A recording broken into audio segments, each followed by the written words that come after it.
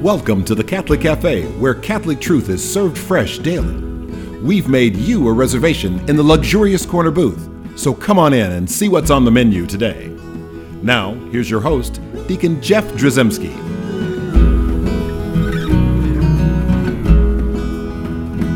Greetings and welcome to the Catholic Cafe. I'm Deacon Jeff, sitting in the luxurious corner booth of the Catholic Cafe. I'm sitting here with Sam Ziggy Rodriguez. That's me. Tom Dorian, wonderful Thomas Patrick Dorian, the venerable Tom, is in another hair appointment. Yes. His hair is beautiful, and it will probably... It's majestic. It is majestic, and it might actually be beatified at some point, maybe before he is. I don't know. But anyway, just kidding. We miss Tom, and we will see him shortly. It's been, we've had a really, we're on a road trip. The Catholic Cafe went on a road trip, Ziggy, and that was an amazing trip. If you have not heard the shows, we did a series of 6 shows in Gower, Missouri, with the Benedictines of Mary, Queen of Apostles, there with Sister Wilhelmina, whose body was found to be basically incorrupt. Yeah. Very well preserved. Yes. I was amazed, and there was something really phenomenal being in the presence. Now, I'm not going to saint her, right? Because that process, the church has a process, and that process has to take place. But let's just say that I felt a great holiness in the church there when we were there with her body. And there's something about being around a saint, right? There's something about being around a sainted or saintly or a holiness in a way that just really is profound. Yes. And first of all, you should listen to those shows. Mm-hmm. I think they're the best shows we did. They're wonderful. They are phenomenally informative. I'm not talking about our work. Sure. Ziggy and Deacon Jeff, it's more like just the content, the material, finding out so much about Sister Wilhelmina and all those things. And I was moved by so much of that. But that sort of leads me into our discussion. We are back in the luxurious corner booth at the Catholic Cafe. And today we're going to be talking about another sort of saintly experience in modern times in the church. I don't know how many people have paid attention to the news, but there's a little buzz out there on social media and in church news that is about this Ulma family from Poland. Mm-hmm. So in September of 2023, depending on when you're listening to this. September 10th, yes. Yes, September 10th, there was a beatification, and a family was beatified. Yes. And I'd never heard of this family. And I'm sure locals in Poland, or the people of Poland, are, a great, proud heritage and ancestry. In fact, this is the good pride, right? That it's not the sin of pride. This is the good. These are a good and noble people, and these. Well, Drzymski's an Irish name, right? No. No, that's why I'm talking. I'm waxing poetic about Poles because my Polish heritage. But all that said, I will just say that when I learned about this family and all that happened, it was just an amazing thing. This family was in a little town, a Polish village called Markowa. Yeah, and they were simple folk. Right, yes. And they're around the time of World War II. Mm-hmm. You know the story better than I do, but around World War II, and back then Poland was occupied by the Nazis. Yes, and the Nazis. This is the first time an entire family was beatified together.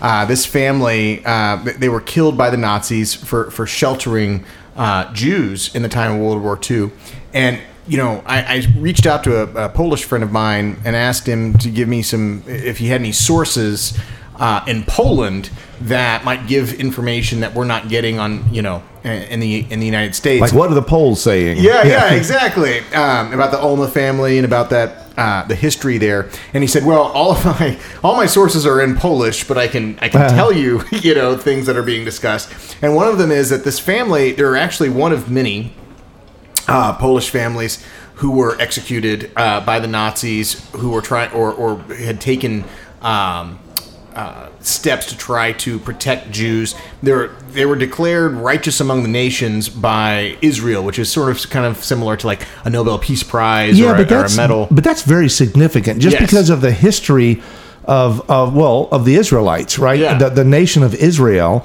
and being God's chosen people. Yes. Suffering greatly, like literally in captivity, all their early existence. Yes. And for those people to reach out and say, "Hey, we know what it's like."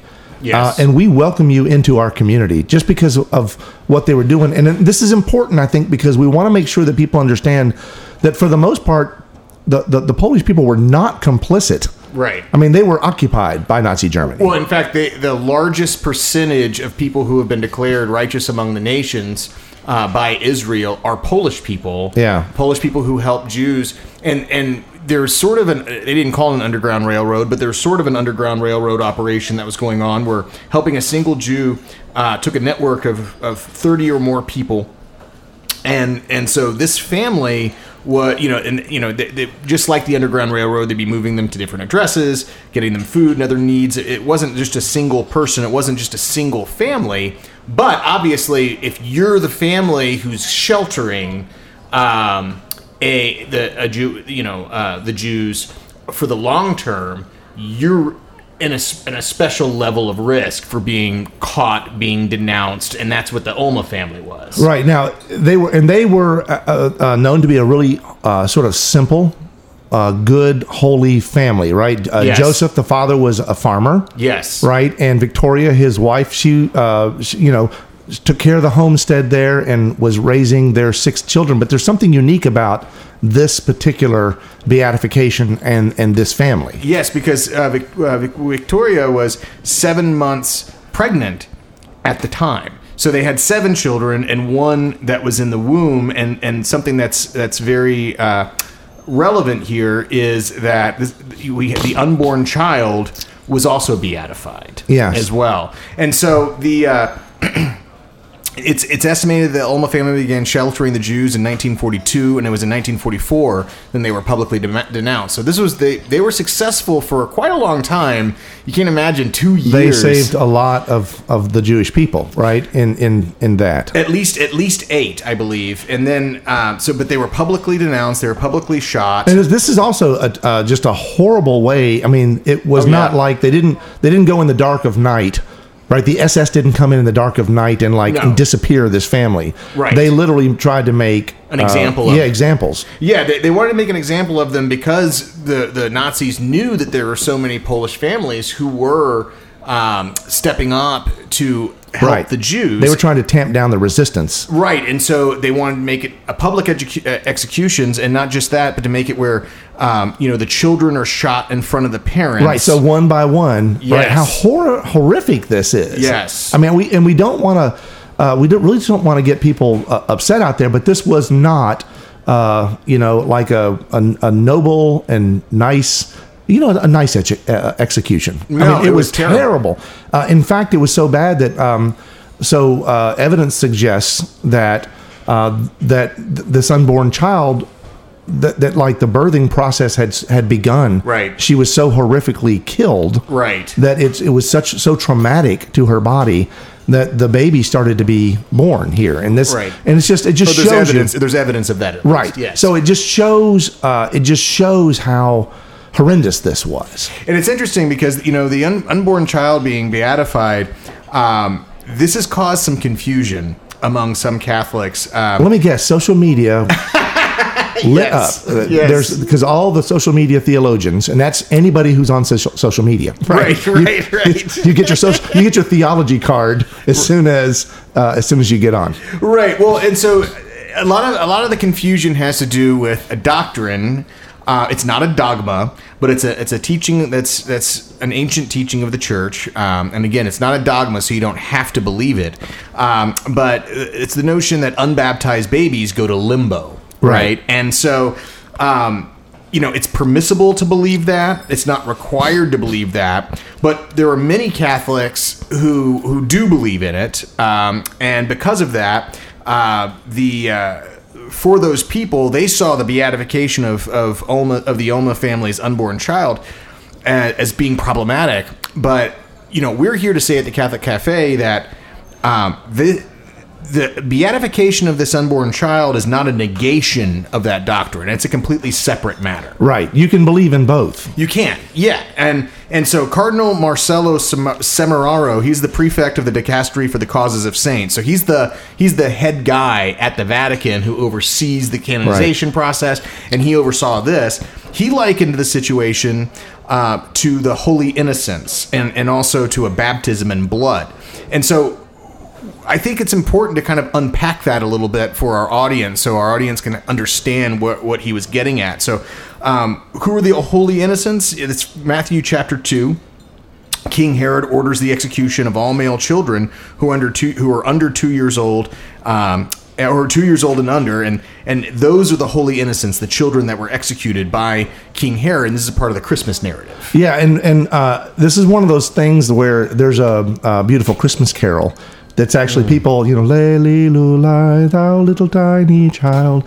It's a beautiful, beautiful carol that's about the slaughter of the innocents. And a lot of people don't realize that and also think like, well, why do we talk about this at Christmas? Right. We're supposed to be talking about Santa Claus and Frosty the Snowman. And Jesus was born, right? Yeah. So, this is supposed to be this kind of joy-filled time of the year, but there is joy in sainthood. Right. But there was also, there's this tragedy, human tragedy that's connected to Jesus's birth, right, and our salvation, right? In the same way that the crucifixion is a tragedy, right, that leads to our his resurrection, and his ascension, our salvation, right, comes out of this.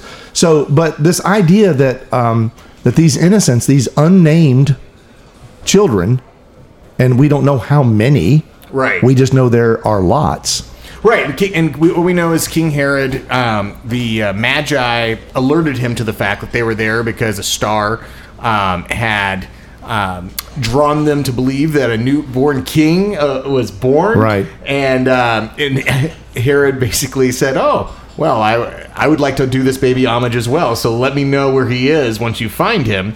And so they said that they would. They were warned in a dream after visiting our Lord that they should not do that and they should leave instead. And so King Herod, being made aware of the fact that some newborn child has been born and the Magi have bamboozled him, right, and left, that was his response, was to go ahead and order that any child under 2 years old be executed. How horrific that is, and again, that is horrific. Yes. Right. But those innocents they were innocent of the crime that they were murdered for. Right. Right. But at the same time, these are unnamed saints. Right. Exactly. And that's why Cardinal Semeraro made this comparison, because the Holy Innocents are martyrs of the church and they're saints of the church. And it's an ancient practice to have the Feast of the Holy Innocents celebrated as part of the Christmas celebration, along with two other feasts. So the Feast of St. Stephen is December 26th, right? And then the Feast of St. John is December 27th, and then the Feast of the Holy Innocents is is December 28th. And so Bernard of Clairvaux, this is in the 1100s, he gave a famous explanation for why we do this every Christmas. He says, in these three solemnities, three kinds of holiness can be seen, and I think it would be hard to find among humans a fourth. In Blessed Stephen, we have a martyr both in will and deed. In Blessed John, we have the will alone. In the Blessed Innocents, the deed alone. So what he means, it's like St. Stephen, he was a martyr in both will and deed. He willed to be a martyr, and he was a martyr. He died, right? And then with John the evangelist, the blessed, the beloved disciple of our Lord, he would have willed death, but he didn't actually die. He did not. He was a white martyr. Way. Yeah, right. Exactly. So he was still a martyr, but it was white martyrdom. So he was a martyr in will, but not deed. And then the Blessed Innocents, they were martyrs in deed alone, right? And so, and just to be clear, by the way, like, this did not begin with Saint Bernard of Clairvaux. Like, celebrating the feasts together, it's an ancient practice of the church. It goes back to at least 485 AD in the earliest Roman Missal, the Leonine Sacramentary. So the Leonine Sacramentary, it lists those three feasts together as part of the Christmas celebration. But the feasts go back even before 485 AD, right? And if you look at the collect for the innocents, and the collect is part of the prayer of the Mass. Yeah, okay, the opening prayer. It's the prayer right, at the beginning of the Mass. Yes. And so after we've done the Gloria, yes, right, then we have this opening. Let us pray, and then there's this collect that comes from the church that usually summarizes or prays out loud, as it were, the theme of the Mass. Yes. Or the feast day. Exactly. And the collect for the Feast of the Innocents in the Leonine Sacramentary, again, 485 AD, it speaks exactly to the same point made by St. Bernard of Clairvaux, that the Holy Innocents are martyrs, not by speaking, but by dying. And by the way, that same phrase remains the same. They use basically the same collect even today with that same phrase, which points to the timelessness of the Mass, right? We really do have a 2,000-year-old church. Yes, exactly. I mean, a lot of people don't. This is like here's proof in the pudding, right? And of course, someone would say, yeah, but the Holy Innocents, they were born before baptism was instituted. They were born before Christ's death and resurrection, so maybe they were martyrs of the old covenant, not the new. So St. Augustine says... Okay, what circles are you hanging out in social media? People are really arguing that? Yeah. Oh my gosh, you're in the wrong chat room, buddy. But St. Augustine says no. And St. Augustine, for context, he died 55 years before the Leonine Sacramentary was ever published, right? And St. Augustine celebrated that feast too. And St. Augustine spoke of the Feast of the Holy Innocents, and he says that the Holy Innocents are the first martyrs of the new covenant. He has a beautiful quote. He says, "In full right do we celebrate the heavenly birthday of these children. The end of the present life is for them the beginning of glory. These then are justly hailed as infant martyr flowers. They were the church's first blossoms, matured by the frost of persecution during the cold winter of unbelief." Very poetic. Oh, beautiful. I mean, for basically a guy who was a party animal at the beginning of his life, right? St. Augustine, one of the great doctors of the church. It's just which is another side story we can do a whole topic on, but like what Augustine was. Right. What God saw him to be and called him into, and what he became is an amazing thing. So those are beautiful words that tell you just about like who these, holy innocents were. Right. Right? Even though we didn't know their names. Well, and it's especially important that it's St. Augustine who made this statement about the holy innocents, right? And why? Because it's St. Augustine who made famous the possibility that unbaptized babies are sent to limbo. So he believed that. I mean, he's some say he originated it, or he at the very least made it famous. And he also, though, believed that the Holy Innocents were the first martyrs of the new covenant, and were martyrs and were saints. So these two ideas are not mutually exclusive. You can believe in this optional teaching about limbo, and you can also believe in the fact that the Holy Innocents are both saints and martyrs. And so this applies to the unborn child of the Ulma family. This is what the cardinal was getting at. The unborn child of the Ulma family is a martyr not by speaking but by dying. And really also all the children they were all under the age of reason. They were all under 7. All the kids who were executed in this terrible massacre, they were martyrs by deed, but not by will. Now those other children, I'm sure, were baptized, but this child was baptized in blood, which is also a tradition of the church. You had many. It's as Tertullian says that the blood of the martyrs are the seeds of the church. Right. You know, not noted as a saint, by the way. Not noted as a saint. So yes. I took that back. Yes. Yes. Run it and rewind. Yeah. Yes. Sorry, I coughed there. Yeah. He's got some great early church writings that we still use, but later in his tenure, as it were, he kind of started to go off the rails. That's a little right. bit. Yeah, I'd forgotten that. Yeah, but the blood of the martyrs are the seed of the church.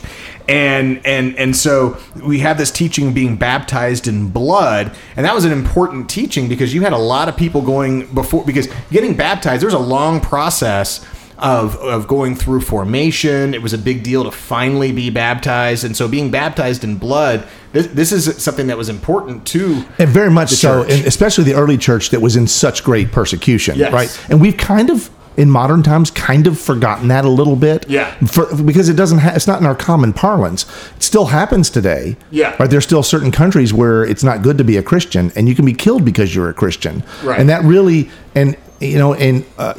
so if you profess faith, you can be killed for that faith. So there still is this martyrdom that still kind of happens.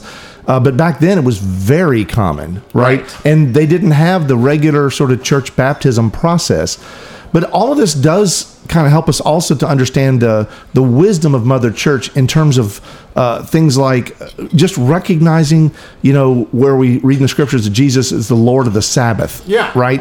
That he's not bound, God is not bound by the laws he has created. Now, he's not like a lawbreaker, he's the lawmaker. Right. But at the same time, he's not bound to the boundaries that those laws put around human beings. Exactly. So when we need to be aware that, if God is love and God is mercy and God is just pure grace and life, that we can leave these like children, especially the innocent unborn children, to his mercy, and there's nothing wrong with this understanding. But now the church has gone to a point now where it's like this is an explicit, right, a sainting, yes, the beatification of an unborn child, right, and that has some ramifications for us that it helps us to look at this. The whole, we'll say, the pro-life movement, in a profound way, and really, I think it's beautiful because I think the church now is able to sort of, in a powerful way, underscore the church's view on the child in the womb. Yes, we have an unborn child. Well, he's not yet canonized as a saint. It's a beatification, but we're on the path to having one miracle. An unborn, right? That's one miracle, right? Yeah. So it's a good sign. I'll say it that way. Yeah, right? And odds are that this family is, another miracle will happen and things will, So we're looking towards sainthood, and beatification is still a really high rung. Right. So, but you can be beatified under different purpose. In this instance, they were beatified on the basis of martyrdom, including the unborn child baptized in blood and ruled a martyr in the same way the holy innocents were, just like we said. But they were also known to live holy lives. But so they it wasn't. Exactly. The family is also, they had a reputation as a family for living lives of extraordinary holiness, just in the simple life of being a farmer, which I think we also can learn a lot about, following that model.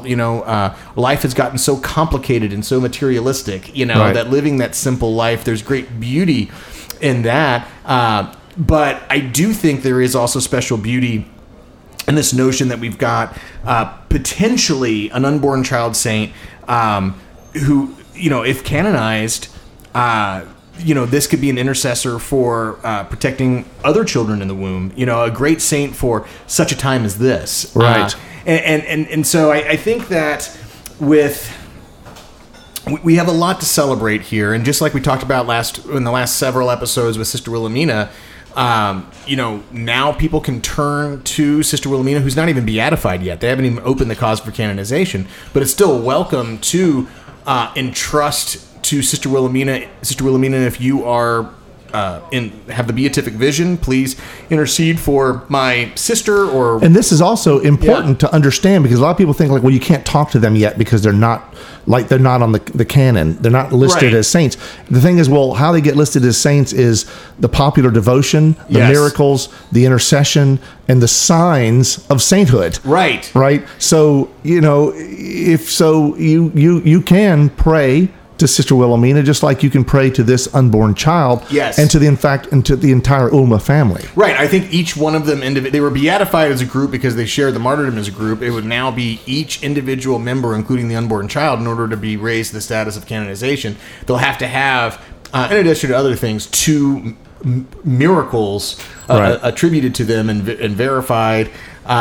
So I think that I would just encourage people in the audience, especially if they're inspired by the example of this family, inspired by the possibility of an unborn child saint, to ask, for their intercession, if it be God's holy will, to bring about a miracle to help bring about their canonization. That's if it's done in the right spirit, it's a wonderful thing to do, and it's a wonderful way to help build up the church.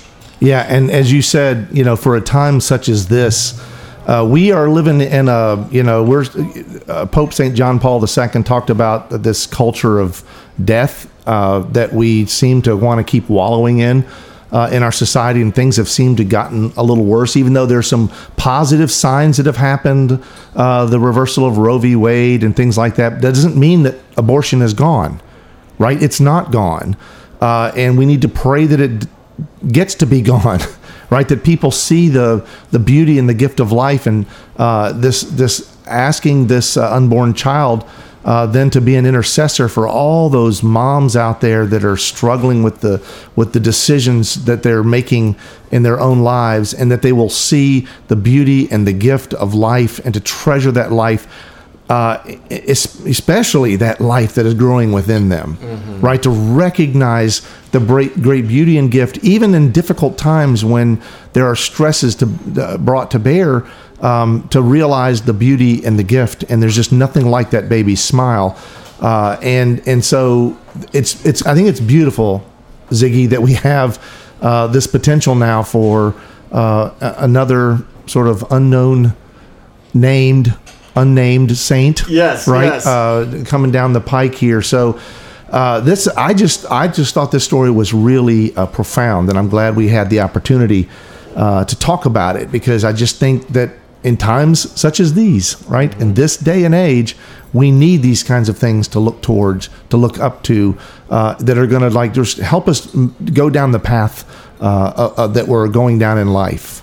How beautiful that is. So let's ask let's pray for the intercession of the Ulma family. Yes. And that little baby. And let's just ask the Blessed Mother in a very special way to wrap us all in her mantle of grace, and to help us. Hail Mary, full of grace, the Lord is with thee. Blessed art thou among women, and blessed is the fruit of thy womb, Jesus. Holy Mary, Mother of God, pray for us sinners, now and at the hour of our death. Amen. Ulma family, pray for us. Thanks for listening to the Catholic Cafe. If you'd like to contact Deacon Jeff, send him an email at deaconjeff@thecatholiccafe.com.